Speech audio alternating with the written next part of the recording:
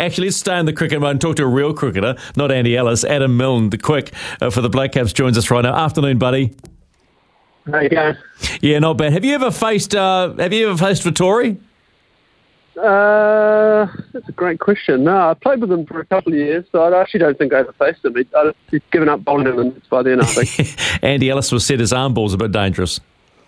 Yeah, I would say he got a lot of people out with the arm ball throughout his career. Hey, mate, can I confirm that you're playing tonight? I think still waiting for the side, but yeah, we'll have to see. Sitting on the fence, then, are we? Yeah, we'll have to wait and see what Kane and Gary opt for. Okay, if you do play, are you excited to get the arm over and start whipping some quicks down? Yeah, I'd love to. Talk to me about this Pakistan side. How much of a threat will they be in the T20s? Yeah, they're an extremely good side. They've got a number of world-class players in their side, so they're an extremely dangerous team, and we'll have to do our best to take them down.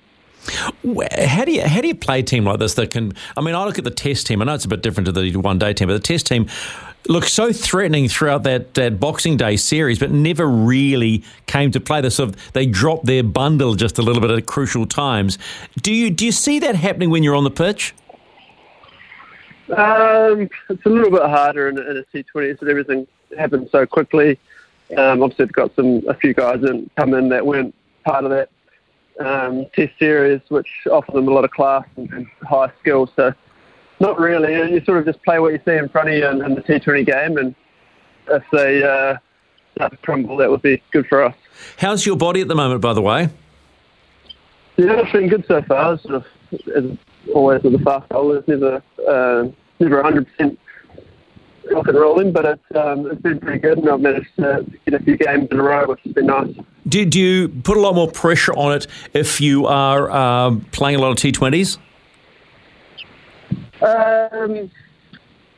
Yes and no. I think the demand, the intensity of the T20 is obviously very high. You're running right throughout the game, as opposed to maybe a 4-day game or a 1-day game. But each sort of different level of cricket has its own different tasks and difficulties with how you approach it body-wise. But T20 is definitely the most intense. Talk to me about the playing in the 100. What's the quality of cricket like in the 100? You played for the Birmingham Phoenix. I thoroughly enjoyed the tournament. I've played it a couple of years. This is the first year it was on, and last year. I think it's really good quality. You're playing at all the Test venues with great crowds. I really enjoyed the competition. Do you think T20 will overtake one-day cricket? Can you see the day when the 50-over format is gone because there's so much franchise cricket going on?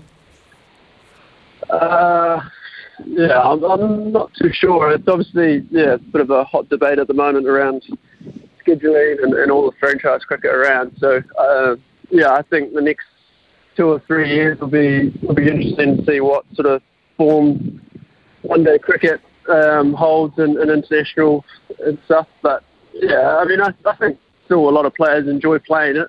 I know the World Cup was a bit of a success, and all the teams enjoyed partaking in that. So we have to wait and see, I guess, what franchise does for the next 2 or 3 years. How's the mood in the camp today ahead of this first T20?